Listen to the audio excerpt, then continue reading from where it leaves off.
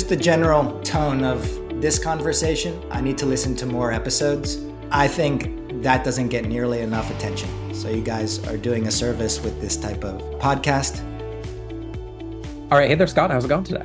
Doing well. It's, late August. The weather's starting to turn up here. We've had a couple of cooler days and cooler nights.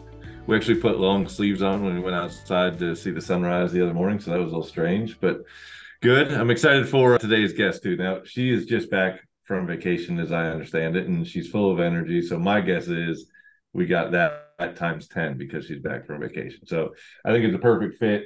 And Conrad, the funny part is you had brought her up at one point when we were recording, and legitimately within 20 minutes after we finished recording, she reached out to connect on LinkedIn. So probably one that was calling us together. The universe was calling us together. So I'm glad that we were finally getting a chance to do this one. Or she has a bug in my office. We haven't figured it out yet. Adam, Could be. Adam, what's going on in your neck of the woods? How are you doing? I'm doing great. So similar to Scott, it definitely feels like it's changing down here as well. And I don't know anything about this, so you'll have to research on your own. But the Japanese talk about micro seasons. So they break the year, obviously further than the 4 seasons we consider. It feels like in the last week, we've turned into some sort of micro season where you feel like the summer's ending. We're not quite at fall. It just feels a little bit different. So the beaches are starting to slow down. We're starting to think about school. Not much of a sports update, but we do have tryouts for middle school soccer starting today. So fingers crossed that all goes well. But like Scott, excited for this conversation. And I think this continues to build on the threads that we've been pulling on. So the one that really struck me with today's conversation with Tyann was when Amy was talking about how we need to double down on marketing. This is a perfect time for a lot of reasons. COVID got us away from marketing because things were moving so easy. We've talked about AI and where marketing is going to come back into things. So this was a big opportunity, as Amy put it, was to really refocus on marketing, make sure that our team's built out, make sure that we're doing the right things. And one thing that Amy mentioned was thinking through the full guest journey and starting to talk about all of those different touch points throughout that guest journey and how those can be improved. But not only improved, if we think about unreasonable hospitality, really, how do we make those touch points amazing? That's the opportunity that we have in front of us. The guest experience is where all of these magical moments come together, and we touch that guest so many times throughout that process. But right now it feels really mechanical. We've got a lot of automation built in there, and hopefully AI will make it feel a little bit differently. But I'm excited to hear Tyann's perspective on A, where are all those touch points? And then B, how can we really make those amazing? So it should be a great conversation. All right, so a quick Tyann story, and then I'll turn it over to her. So I was sitting in a car with Tyann in St. Louis, I think it was, for VR Mastered, and I saw her in action. And I referenced this call literally 5 years later. I don't even know when that was, Tyann, and exactly what year that was. But I've seen Tyann call a guest who's arriving at one of her properties, her personal properties, and I've seen that 2-minute phone call that she does. And I think about that sometimes as an example of what actual hospitality looks like, and her just welcoming that person, making them feel, that someone's there to help them. And obviously, I'm sure, Tyann, you can check with us here in a second. I'm sure the door code was automated. I'm sure a lot of that stuff was automated. That phone call was not automated. That phone call was someone actually calling, checking, everything's great. And hopefully that guest had no issues whatsoever. I'm sure they did if you were hosting them, but that's like a little minor example. I've seen it in action, and it's really interesting. So Tyann, a lot to cover today, but if you don't mind, could you give folks a brief background first, if you could, and then also a song that best describes you as well? Absolutely. Thanks, guys. I appreciate so much for you asking me to come on the podcast. It's been a summer of crazy. I'm sure with everyone else. And you guys referenced it's turning to fall. Oh, hell no, it is not fall in Missouri. We are literally 100% humidity at this moment. The last time I looked, it was 95 degrees with a feels like of 114 degrees. We're on massive heat warning, efficiency, things like that. Like we're in damage control mode with all the HVAC systems because of residential HVAC systems for 3-story houses that can't cool lower than 20 degrees of what's outside. And so what happens too is that condensation starts building up. And did you know, I learned this the other week, your HVAC unit can create up to 5 gallons of condensation within an hour. And if your drain system can't handle that or it's clogged, guess what happens? Yeah, it's not good. So we're on high alert over here with that. It is slower as far as guests go. But yeah, so I started in the industry way back when my youngest son was born. So it was July 2007, and we were at a water park in Branson, Missouri, when we decided to sign the contract to build our very first purpose-built vacation rental. And at that time, we decided to go with a 4-bedroom house. It was one of the largest houses available in the area. And we were sleeping 14 people, because when you went from the 12 person to the 14 person, your competition dropped dramatically. So we were one of 12 homes that slept more than 12 people. More than half of them was my family. So my aunt and uncle, my parents, we had the market easily. So it was great that I have grown up in this industry along with my family. And I think that's one thing that a lot of people don't get, is that support that's built in. So it makes for really great holiday dinners when you're swapping stories and things like that. So hopefully I'll talk about one of those stories that I just conversation that I just had with my parents this weekend, maybe later in the podcast.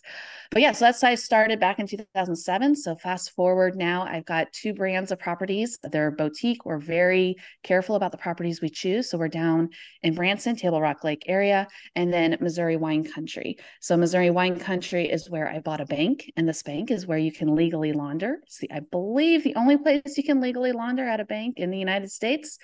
Lots of fun to talk about all the different things, like we tell guests you can bank on a good time. That was a really awesome property that I had built back after I had gone through a fire in life. I'd gotten divorced and did that on my own, rehabbing it. And that has grown into a whole nother brand of properties, which is really awesome. And then, of course, there's always more. As Conrad mentioned, VR Mastered Boot Camp, that was something that my friend Alana and I taught for several years before COVID hit. I love teaching and sharing knowledge, something I've always wanted to do since I was a kid. And then I'm also the queen of guest experience with Touch Day Digital Guidebooks. They brought me on over 5.5 years ago to bring that perspective to a tech company of a owner, host, property manager, to make sure they're really serving the industry the way that property managers and hosts need. I think that's the rundown of who I am. Pretty good. So my song, this is a song my husband chose for me. I'm not a huge music fan as far as who sings what, unless it's Ed Sheeran. But the song that best describes me, according to my husband, would be by 5 Seconds of Summer, their version of Killer Queen. I don't know that song, but I know 5 Seconds of Summer, so we'll have to. It shouldn't be too deep of a pull to get that one on the playlist, hopefully. Yeah. I wouldn't sing any lines for you. I'm not. You don't want me to That's okay. That's okay. I think the only person that's offered to sing so far has been Dave from Rent Responsibly, and he sang "Itsy Bitsy Spider" on the show, and I don't think we need to repeat that. All respect to Dave, but let's just let that one be the one. Yeah. Yeah, we'll let that be the one going forward. And the funny part about Tyann is that she went through that intro and didn't even cover some of her other businesses that aren't vacation rental related. So Tyann does not sit still, that is for sure. Knowing her for some time and seeing her in action, she always has different things going on. So we could start in a million places. What I'm interested in starting with maybe is now, because now is what people often care about when they're listening, maybe and they want to know what's going on. So what's your perspective, Tyann, of now? We've talked a lot, Adam and Scott, and you said you listened to some back episodes on the show about the 2019ers, people coming in. You were obviously here before that. You've seen this kind of rise of interest. It seems like your market, I could be wrong, probably was impacted by that. The Branson kind of Table Rock area being one of these markets where there's been this huge boom in supply. What's your feeling of how that's impacted you today? How did 2023 go? And where are we going to head in the next few months or the next year, maybe from your point of view? So for 2023, we're pretty average. We're down majority of places. One place is up. That's our smallest house. So we added a hot tub. We made $0 last year between capital expenses of adding a hot tub and a shed and e-bikes and sod and a fence. And oh yeah, the HVAC unit went out and those types of things. So it's great to see some money there for that property this year. But generally 2023, we're busting our butts. 2022, we busted to get to how well we did it 2021, and we did it, and some even better than 2021, but we're really working hard to just even get some decent numbers in 2023. But when I look back 2019, oh yeah, we're totally in line with 2019. It's not that big a deal. And I go back further, 2018, 2015, and I've got one property that has gone, we opened it in 2009. I built it. And then a couple of years ago, right before COVID, we sold it, but they kept us on. So it's a really good property that I've been able to track now, which is great. And that one has the same continued line, which was good. As far as why we need to really busted this year, it's not because of lack of people wanting to stay. It's we've had a giant influx of competition. So like I said, in 2007, I was one of 12 properties. If you go look in Branson area for properties that sleep 14 or more, I think we're at around 500 or 600 properties. And a lot of those are huge. And they're cramming people in. So what we have done, and like you said earlier, marketing is huge. So we are heavy into the marketing, but we also pay attention very much to who is coming and who our target guest is, and we speak directly to them. So when you start filtering down to exactly who our target guest and who we want, we have been able to reduce our competition to under 30 properties and 10 or more of ours. So again, we've been able to corner the market on that. So when you start applying, we want to bring a dog. Okay, right there, that gets rid of a bunch of people. You want a hot tub. That doesn't get rid of as many people anymore because everybody realizes in Branson, you got to have a hot tub now. But the big one is if you need an accessible property, if you need to bring a wheelchair, if you need to bring a walker, if you just need a step or two into the home, and you add all those things together, our competition's drastically reduced. And I'm giving away a secret right here, is that Branson everybody knows I say everybody, it's the middle of the United States. It's within a day's drive of half the population of the country. So when families say, hey, we want to come together, we want to get together for a few days, for a week, for a getaway, they're looking at Branson because everybody can have about the same distance driving to get together. And what happens is when you get 3-4 generations, you are most likely to have someone in your group who has accessibility issues. And so we make sure that when we build our properties, like we just did 2 more and launched a total of 5 properties this past month, which was crazy. And we were like, okay, you got to have a ramp. You got to have an accessible bathroom. Those are the important things to folks coming together. And people aren't thinking about it. So this neighborhood that we just launched these 5 in is a neighborhood of I think 55, 60 homes. And you drive through it and there is maybe 10 homes that have a ramp to get into the front door. All the rest have several steps to get in. And I look at it, I'm like, yes, that's exactly what I want. Because when the guest says, hey, grandma's coming or my sister-in-law's coming and we need that accessibility, like, we got you. We're good. And guess what? You don't have one choice. You have several choices. Here, take your pick. It's interesting that you say that the difference in count. When we started, there was 15, now there's 600. A lot of people would hear that and they would react and say, how can I shut them down? How can I stop the development of new properties and that sort of thing? Do you see it that way? Is there something that you could do where it's like, we've overdone it, we've overcooked it, there's too many rentals? Is there something that the local community should be fighting back against? We talked about regulations the last episode with David and Alexa. Has that been an issue? Or it seems like you went in a different direction. I guess I'm just curious your thought process there of, hey, there's going to be competition. It is what it is. People want to come to Branson. Like you said, the market is very accessible for a lot of people. I'm just going to make a better product than them. It seems like that's what you leaned into. But what about the other side of that? The let me stop what's happening angle as well. So one of the things that I love about the Branson area is they're very forward thinking. A lot of folks might at first are like, Branson, that's for old people. No, not anymore. They're very forward thinking. So putting in the infrastructure, they have built out their roads and their highways, the infrastructure, and they also looked forward on regulations. So they went through this pre-COVID, making sure that regulations are in place. We've got the safety inspections. We do sprinklers in all of our units. And you have to have a special permit to have a vacation rental. So what the developers do is they'll buy the land, they'll get all the permits in place, get everything pre-approved, and then sell you the lot or the house. So the vacation rental neighborhoods are in place. And then there's zoning and specific housing for the locals, the workers, and things like that. So this has been in place for several years. What I love about it is it does help keep competition down, but it also helps the whole community, because the big thing is we experienced so many visitors. We were such a hidden secret, a hidden gem for such a long time. And before COVID, I'm just like, oh my gosh, investors are going to find us eventually.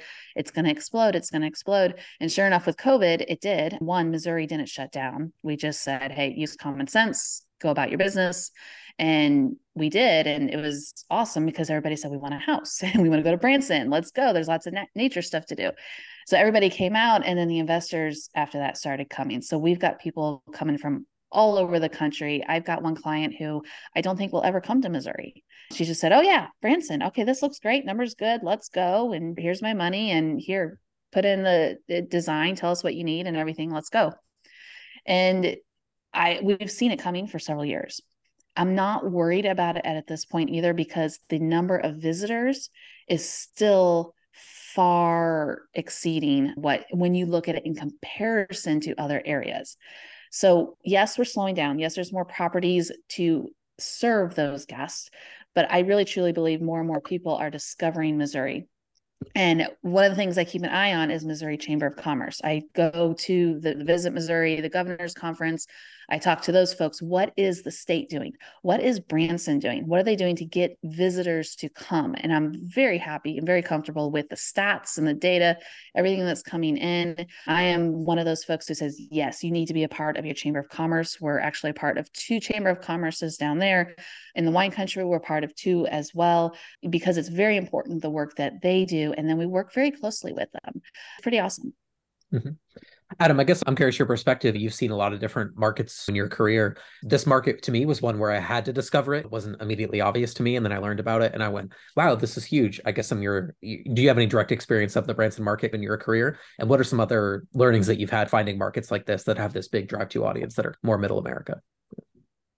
I'll tell you what, it's hard to find these markets these days. It's really interesting to hear the way Tyann describes how it grew up over just the last few years, really from COVID to now. It's very interesting to hear how the forethought was put into it, because they came into it late enough in the game where they recognize, hey, here are some steps we need to take to make this an efficient process as we scale.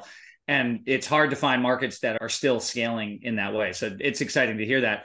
I do have firsthand experience in Branson. Scott and I went out there a few months ago, and I was surprised, just like Tyann suggesting, it was much more enticing than I anticipated it would be, both from a nature perspective, but also from an activities perspective. There is so much activity that is in that market. I can see why it's an area that people are gravitating to for a vacation, but to Tyann's perspective, it's also central for all of these different locations to come to. The closest comparison that I can think of is Pigeon Forge and Gatlinburg. I think that's a very similar comparison, in the same sense that it's a similar market. It's outdoorsy. You've got all these outdoors experiences, but you've also got activities, and it's centrally located where you can get a lot of people to gravitate towards there.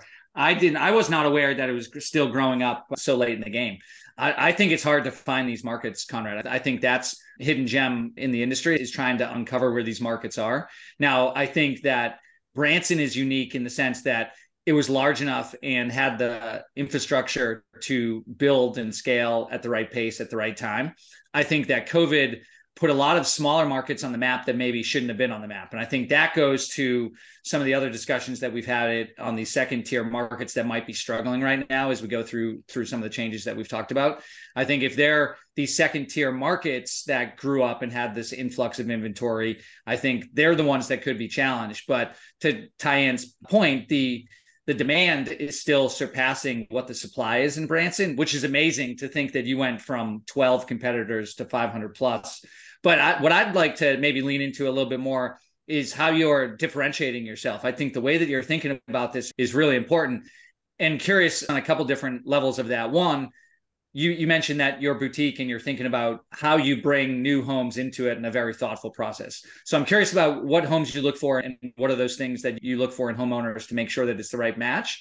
And then on the guest side, I'd love to talk about how you are differentiating yourself. The accessibility is huge. Now, I think that when it's a new purpose built, it's a little bit easier to think through that process than some people who have been in the industry and have legacy homes and have to try to rethink about that. But the underlying point is an exceptionally important point. As this becomes more competitive, you've got to figure out, how do I differentiate myself from the other 500 properties that are on the market?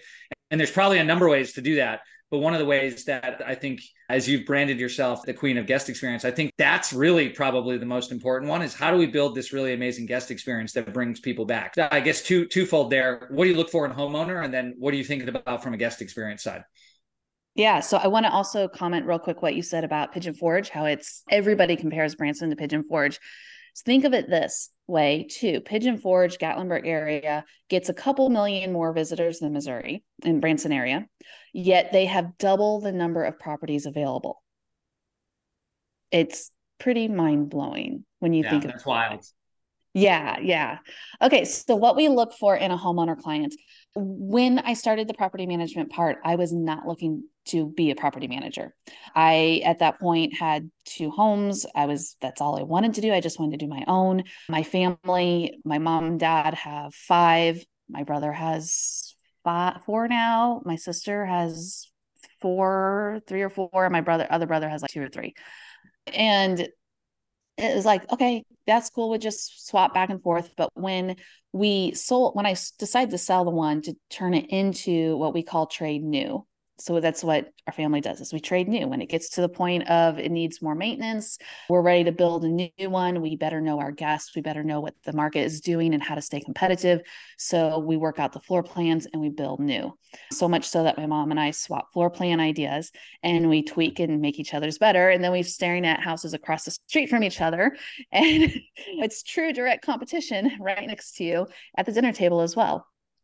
But what we very quickly learned, because I had already started with my own and I knew what I wanted, I knew what the guest wanted. I also knew that I didn't need to have a property management company to support my family, that it was more of a side thing, that if I wanted to take on a home, I could. And that's where we realized we could have very stringent terms, what we call our non-negotiables, so that we make sure that our branding can stay on point. And I started leaning into, okay, who are we? Who is Branson Family Retreats? I completely renamed us and everything to really lean into building exactly what I wanted us to be. And so when someone comes to us, because we don't advertise our property management at all, it has to be by referral only, whether that's another homeowner client refers someone or someone, a realtor or the interior designer, or just someone who, they'll do a Google search and they'll find us, but we don't go out and advertise. And when someone comes in, first they have to get through my husband. He screens them. He's the first line of defense here. And he talks about the non-negotiables. Our main non-negotiables, which at that point gets rid of 90% of people. We say, 1, we do not do bunk beds, period. End of story. It's not happening. If they want to do bunk beds and they want us, nope. If they want us, they will have to get rid of the bunk beds. And we've had someone do that. He's okay. I know. I want you. No bunk beds. Got it. Let's rip them out. Second one is you have to be dog friendly. We know dogs are a part of families and we want all our places to be dog friendly. We did make one exception last year because they are a very high allergy family. And at that point, we realized with the number of properties that, you know what, let's have one that is dog friendly so that we can serve those families that can't have dogs anywhere near, period. Because if our mission and value is to serve the entire family, no matter what, by not having a property that's not dog friendly, we're not serving everyone. So we did make the one exception. The third non-negotiable was you have to use our linens and towels. So that's it. And then you have to do the lock that we say at that time. But the main thing too is we told them, you think you're interviewing us, but we're also interviewing you. We want to make sure that we're a good fit, but also that you're a good fit for us. Because if our business, our ethics, everything, if that all doesn't match, if we're not going to work well together, because this is a partnership, then someone's going to get really mad really easily. You're not going to understand. So let's make sure we're all on the same page before we go any further. And that has really helped. And it's also when we took someone on that we really realized quickly that they weren't the right person for us. When it came time to fire them, we fired him. And then Brooke did his 10 things that you regret thing, and he's turned it into a book. And I think it's amazing. And every time he did a LinkedIn post, I'd scan through. I'm like, yep, okay, great. I made the right decision that day. That is awesome. So that's how we look at it for homeowner clients. We go through it's a process, and it could be a couple interviews as well. And we're also very careful with our time because we are an extremely small team. Like I said, we're boutique, we're hands-on. We're very much so to the point of, okay, you're going to set up a new house. And yes, you have to use our linens and towels, but you're just going to pay us a flat fee for them. On top of that, you're not going to touch the beds. We will come in, we're going to set up the beds, we're going to set up the linen closet, the supply closet. This is part of our process while you're gone, because you're not going to be there the whole time. It's going to be guests, it's our team coming in. So we got to make sure the process is set up for them and things go well. So when they say, okay, what bed can I get? I'm like, you may choose the frame. However, there are parameters around that too. You have to look at the weight limit. We want king beds, and they got to be minimum 700 pounds weight limit. Minimum. We're not doing this thing where chairs are only 225 pounds because they look great and they're designer. Nope. Jack that up. We want 300 pounds plus. Beds, 700 pounds. Like we said, we want the whole family to come, and we want your furniture to last. We don't want to be repairing things. We don't want to be replacing things every year. We don't want to have to refund a guest or possibly have an insurance or suing claim because something broke because it was not appropriate for the house or for the guests that are coming. So trying to be proactive, which is a huge thing in our business, being proactive about everything versus reactive. So that's the homeowner part.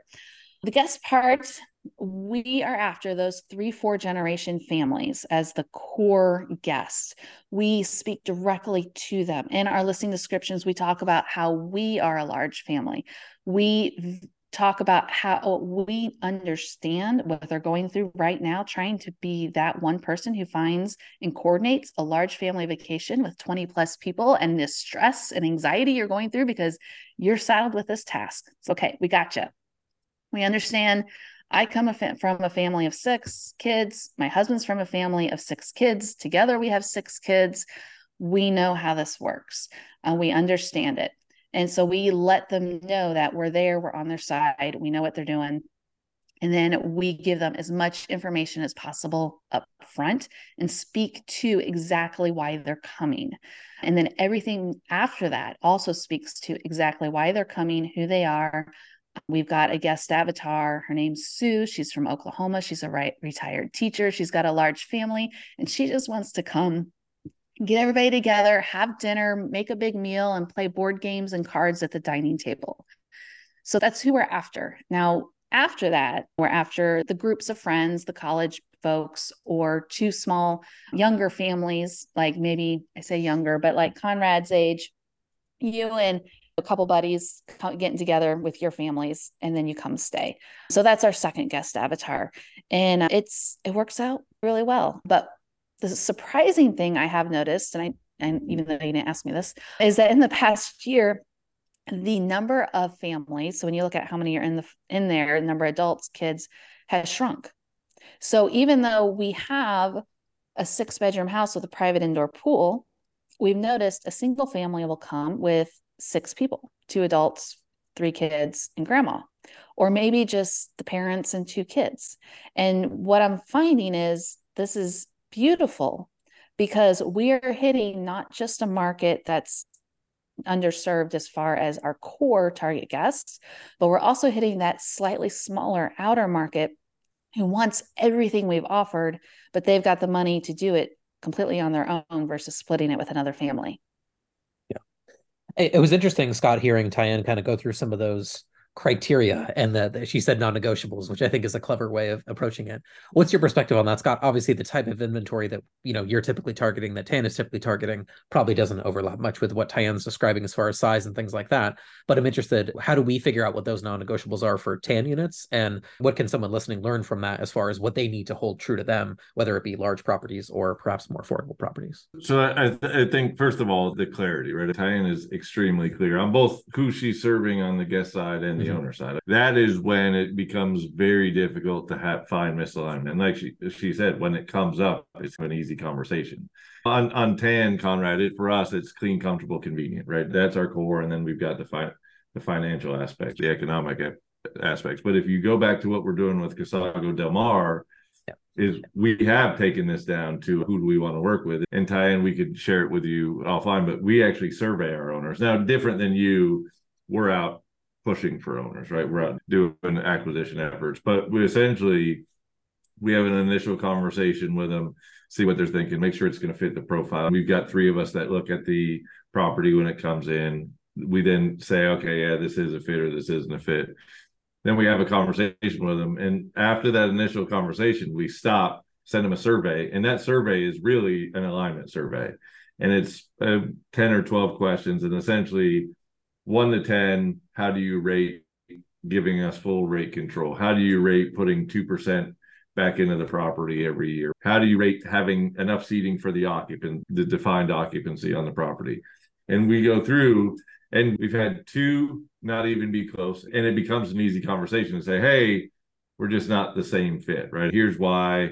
And we can talk through it a little bit. Now we've just recently had three that were spot on perfect matches. And when we find those matches, and also, and Adam can attest to this, it moves very fast, right? Because now they like the approach we took, right? Because everyone says the same thing. Wait a minute, you're surveying me, right? Yeah, we need to see if it's a fit. We need to see if this is going to work. Then once they go through it, and I think once they see the questions, they start to say, wait a minute, these are the things that are important to them. And it really starts to speed it along and help. And again, I think Tyann has a level of clarity. We're not at that level of clarity. We're probably a step or two higher, but her level of clarity is incredible. And I think, quite honestly, we all could say, hey, not everyone has that level of clarity, but I think most of us want to have that level of clarity in the business, right? We've talked about this, and Picasso is the easy one to pick on, but I think it's universal. We have the competitors and the people in our space that just want everything, right? They want to have the $50 a night a place, and then they want to have the $3,500 a night place. And that gets twisted real fast, real easy, right? You're not serving the same guest demographic. You're not serving the same owner demographic. You only get so far. So it doesn't have to be to our level of clarity. Certainly doesn't have to be to Tyann's level of clarity. But I think all of us in the industry need a level of clarity on who we're here to service. I think I don't know exactly where, if he was replying to you, Tyann, the other day, but I think I saw a tweet from Jamie Lane where he published recently their like top rated property manager blog post. I don't know if you saw this. But he was saying in the tweet was that the best rated property managers have between 20 and 40 units, which I thought was interesting that I found that cutoff number to be 50, just anecdotally, personally speaking. I would trust AirDNA, and they have actual spreadsheets and gobs of data to back that up. But I guess I'm curious, Tyann, your thoughts on that. Is there some kind of cap to what Scott was saying, where it's once you get past 50, or maybe I think your number is quite a bit smaller, Tyann, very intentionally, but could you see a path where you could manage 75, 100, 200 and keep that same level of care? Or is it basically just very challenging to do without having a huge team built out behind it? It'd be very challenging, hands down challenging, because it is the human aspect that is the most difficult to do. And last summer we had 5 properties in Branson besides our second brand, but that's on the side right now. So we'll focusing on Branson. We had 5 last summer, and then we had 13 this summer. So more than doubling the number of properties. And when I say, okay, yeah, Tyann, you've got these properties, but let's talk about bedroom count. Okay, so I keep saying large. One of our non-negotiables is we do a minimum of 4 bedrooms in size. So we're looking at, I think I just counted the other day, 83 bedrooms. So we're talking a lot of turnover. We do ensuite bathrooms. So there's actually more bathrooms than bedrooms total when you do the half bathrooms. And managing the human touch throughout all of that is very difficult. And this summer, like I put on Twitter, I'm like, on the surface, we look great. Behind the scenes, no, it did not go very well at all. And we even had a year to plan this out because the 5 of them were being built. And then the other 3 we took on were more last minutes, like, oh, hey, look, we built these houses. Can we take it on? So we had time to prepare, but still, until you're in the middle of it, you're like, oh no. Will we grow bigger? We have so many people asking us to. I don't know if we will or not. I think it would mainly be, can we have the team that fits with what we want? That is the hardest part. And on top of that, I don't even live in Branson. We're 3.5 hours away. So managing to do this as a remote property manager, and yes, obviously we have boots on the ground folks, but having them to match what we want has been an extra layer of difficulty on top of that. But as far as what Jamie Lane said, 20 to 40, I totally agree with him, because then it also, if you've got too many people for the number of properties, you're not a sustainable business. You're just losing money. And then again, if you want a business that your goal is to support other families and provide this, and you don't care much about actually, making more money or anything, that totally works too. It just totally depends upon what your definition of success is and what you want from it. Mm-hmm. And we talked about these 2019ers and we've said, this is all passive income. What are you talking about, Tyann? Problems, issues, human capital? No, we just throw it on a listing site and it's passive income. Adam, am I wrong? Yeah, well, I'm listening to all these points and it's really interesting, which is obviously why we love doing the podcast. It's so great to get these various viewpoints and tie all these pieces together. But there's a couple things that occurred to me as we talk through some of these pieces here. So I think the first piece that's super interesting is your point about the 40 to 50. We go back and we talk about scale. Can this industry scale from a branding perspective, from an operations perspective? Is that the indicator right there that the reality is that the scale is at that 40 to 50 where it starts to break and then you're going to start to have harder problems? That's a really interesting concept if that's true, because as for all the reasons we've talked about, the industry is going through this transitional phase. If the right scope for all of these property managers is that size, then really what does that mean for the growth of the industry and what's the right direction? I don't know where to take that. But I listen to all these things and I look for indicators to think about what is the next thing that's coming and where is this going. And the one indicator that Tyann just hit, and I've heard this a number of different ways, I'm seeing it anecdotally in the Outer Banks, is you've got this sort of outer group that is now paying larger price to have a different experience. So you've got the family with an adult and two kids, or parents and two kids, staying in what would normally be a larger home, but they're willing to pay a little bit more. Now, the question becomes, what are they willing to pay for? And then why are they doing it? So I've heard it being talked as a flight to quality. And if that's the case, and then you go back to the 40 to 50 range and building out all of the clarity and the thoughtfulness that Tyann's talking about. What is the scope of actually being able to be that thoughtful and be that clear with the homeowners and with the guests? But the thought process with the idea of having smaller groups of people starting to be willing to pay more, I think that's this quality that the guest is going to start to expect in order to have the vacation rental experience. And if that's the case, then going back to your 2019er comment there, Conrad, Tyann's talking about having a tough year with 5 purpose-built properties and loads of experience still being difficult, not only because the economy is different and it's hard to get the reservations, but the guest expectations are higher and operations in this industry is just super difficult anyway.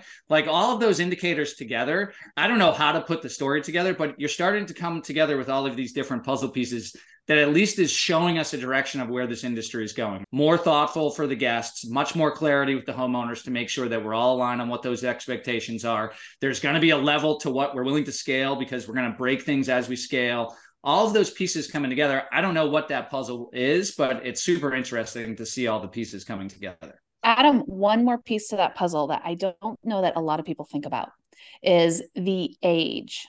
So I'm of the age where I have more money when I want to spend that I want to spend. I have grandkids. Obviously, I started at 5 years old to have grandkids.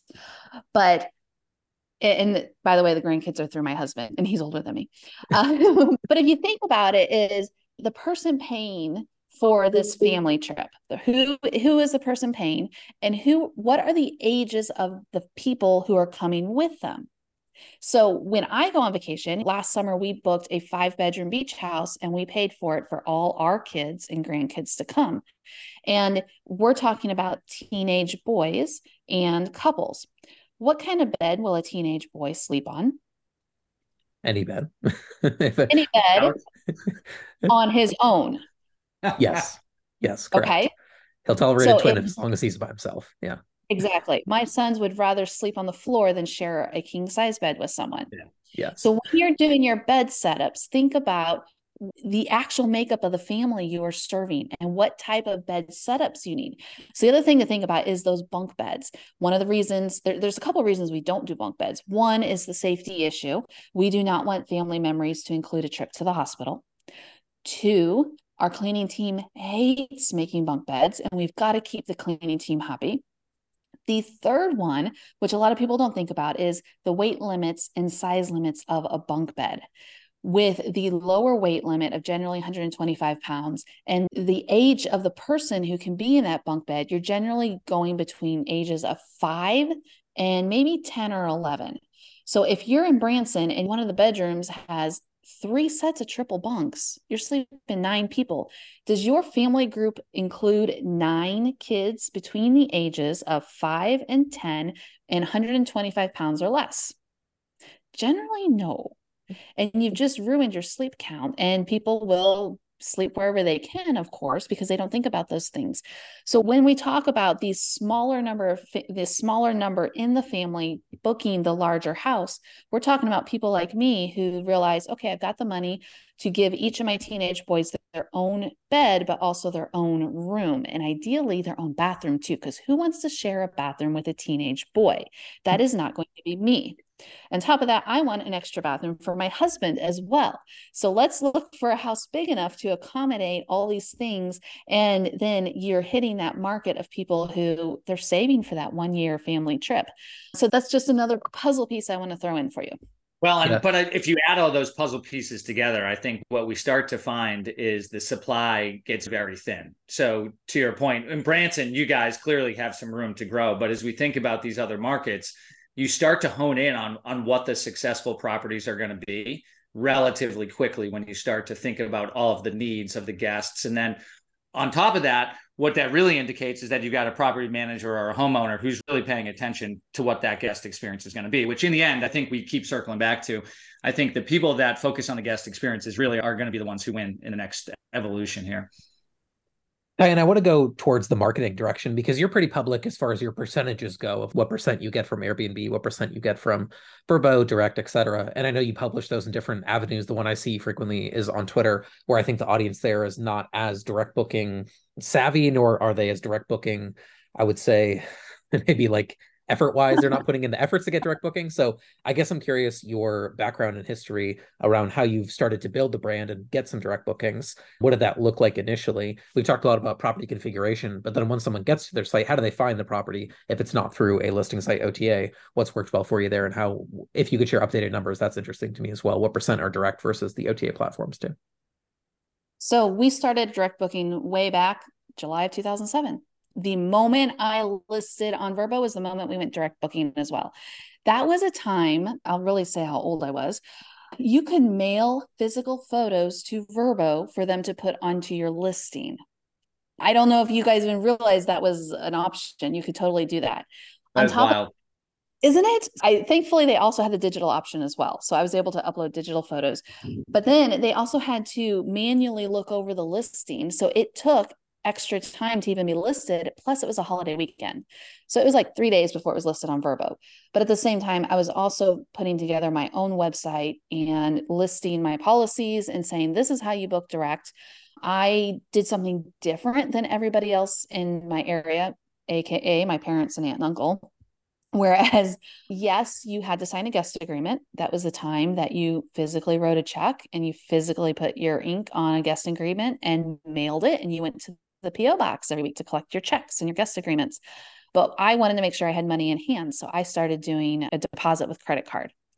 And the awesome thing about Vrbo back then is you got all the information about the guests. So it was purely just like Craigslist. It was incredible.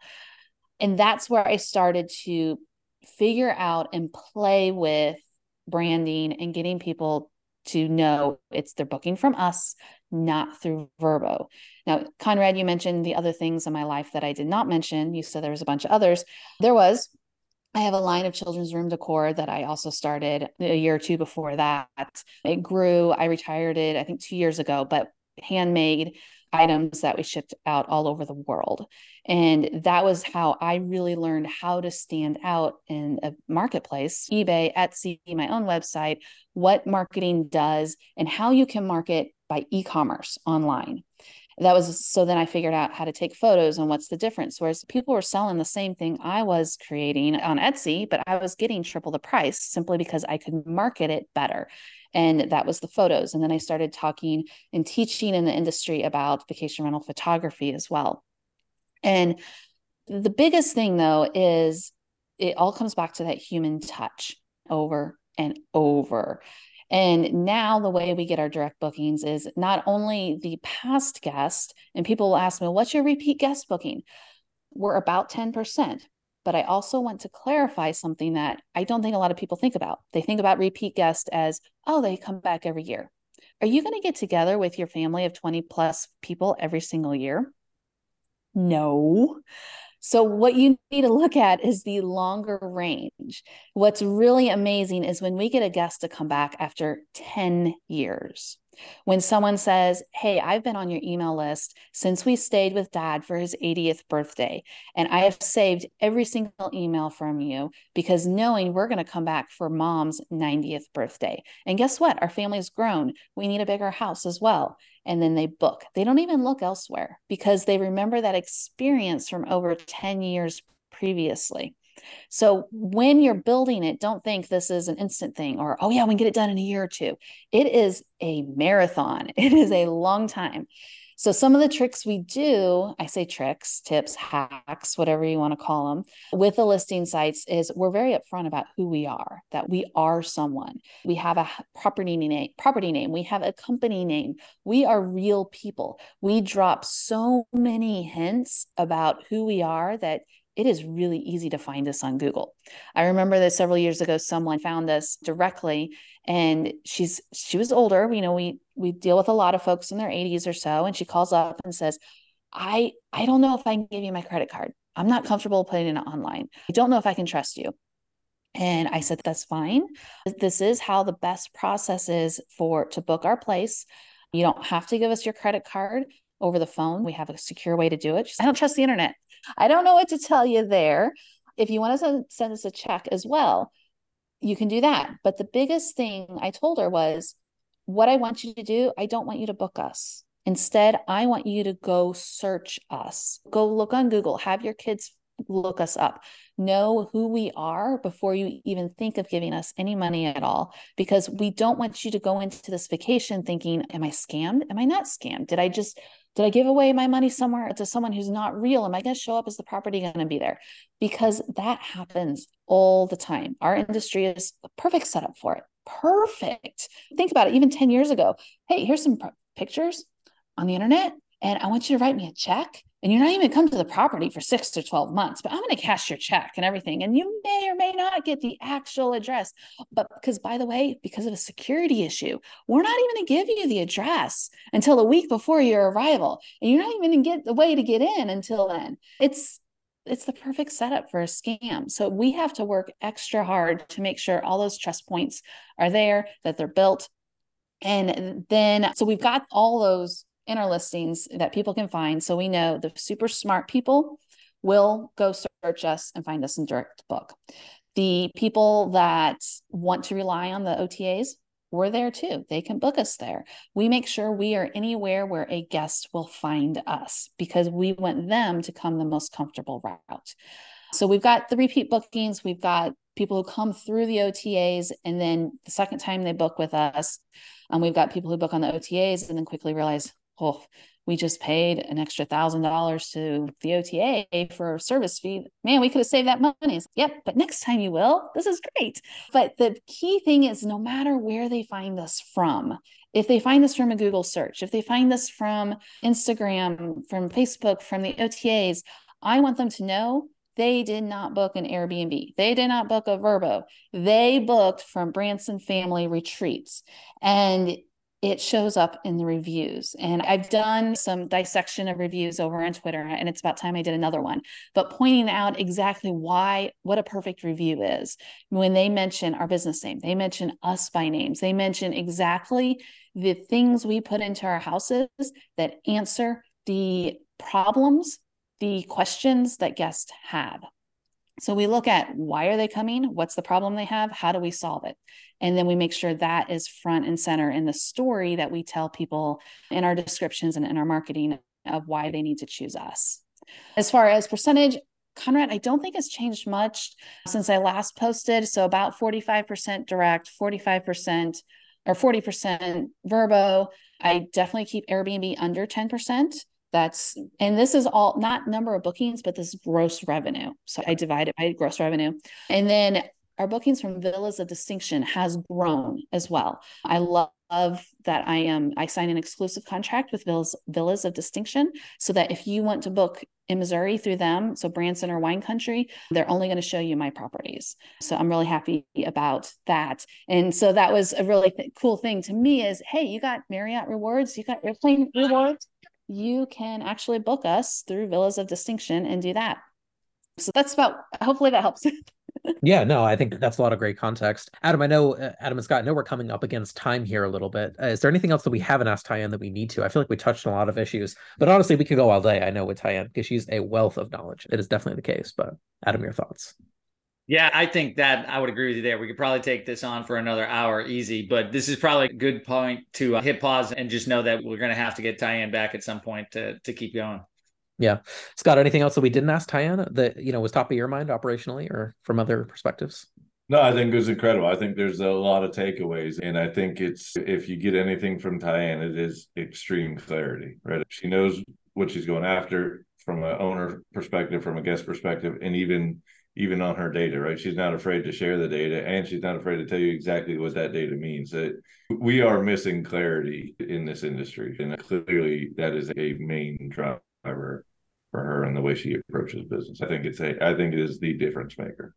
Yeah, I feel like, Tyann, the thing that we didn't get to at all, you mentioned at the top is Touch Day. So maybe you could do just a little bit of background on Touch Day. I guess disclosure, they're a client of mine too. So I want to give them a little plug here too, if we could. But they're also a fantastic company. Yeah. What's kind of your thoughts, or could you give folks kind of the background of Touch Day, and maybe most importantly, how you use Touch Day in your hosting property management experience as well? Sure. Yeah. Touch Day is a digital guidebook. It answers guest questions before they even ask them. So it is very much a key part of my entire communication. Something we can talk about later too is I touch guests, those touch points, over 20 times between booking and arrival. That doesn't even include after arrival. So number 20 is that phone call that we make, Conrad. And Touch Day is part of that. So beautiful digital guidebook. It's on brand. It's personalized to the guest's name. It shares information. The cool thing is we can run such high touch properties with such a small team because we're being proactive. That is super key for us. Being proactive, answering the guest questions before they ask them, putting in videos and photos and links and giving them that information. Less is not more is less. And we want to over communicate, but in different ways. So we'll communicate to them by email, by text, by phone with the digital guidebook. It's very choreographed. And I use that word purposely. It's a choreographed communication flow that I have with my guests. Touch Day is a part of that. So the digital guidebook, and then they also have their memo feature, emails, and communication flow. But the key thing is the digital guidebook part. And they brought me on 5.5 years ago, right at that point in my life when everything blew up and I was going through a fire and I was hustling because all I had for income was my 2 vacation homes. And that is it. And on top of that, it was winter. It was off season. There was no money. And when I got the email from Andy and we started talking, he's like, yeah, we want you to come help us out. At that time, it was just Andy and Joe, and they needed that extra perspective. And it's totally a God thing. And it's been from there. And I love working with that team. So whenever people talk about the teams they work with, they are fantastic because we're truly a team. And they have given me the opportunity to work as me. I don't fit just a role. A role was more molded around my skill set, what makes me happy, what gives me energy, and how I can really give back to the industry and have that creative focus on that. So yeah. I hope that helps a little. No, it's good. And people should definitely check out Touch Day. I'll tell you, on the other podcast that I do with Paul, we did the little review of my stay in a vacation rental. I think you were actually texting me while I was in the vacation rental. I was visiting my grandfather. He was sick. Luckily, he's doing better now. And when I got there, though, Tyann, the white Office Depot 3-ring binder was there. No logos, no nothing on it. I should have sent you a picture of it. I made a mistake there, but I was like, this host desperately needs Touch Day, but they didn't do it. So we had to thumb through the like dried up coffee on the paper. It was just not really a great experience. And yeah, totally welcoming and excellent guest experience of human touch. Yeah, not so much. But yeah, people could definitely learn a lot from checking out everything Tyann's doing. Tyann, what's the best place for people to send people to check out? Because you do go in a lot of different places. So is it Twitter? I know you're pretty active on there. Is that the best place? I'm active on Twitter, but I'm on all the social platforms at Tyann Marsink. Find me there. My website, tyannmarsink.com. You'll find my slogan for life, abandon boring. And yeah, that's where you can find me. Awesome. We'll put links to that in the show notes. Thanks, Adam and Scott, as always, for recording with me today. Thank you, Tyann, for joining us. This was a phenomenal episode. I really enjoyed it. So we will catch you next week. We'll be back. And if you appreciated this episode with Tyann, she always delivers a 5-star experience. Hopefully we've delivered you a 5-star listening experience. You have to go to your podcast app of choice, click 5 stars, and then we appreciate that. It helps us. More people can check out the show and listen to future episodes. Thanks so much. And we will catch you next week.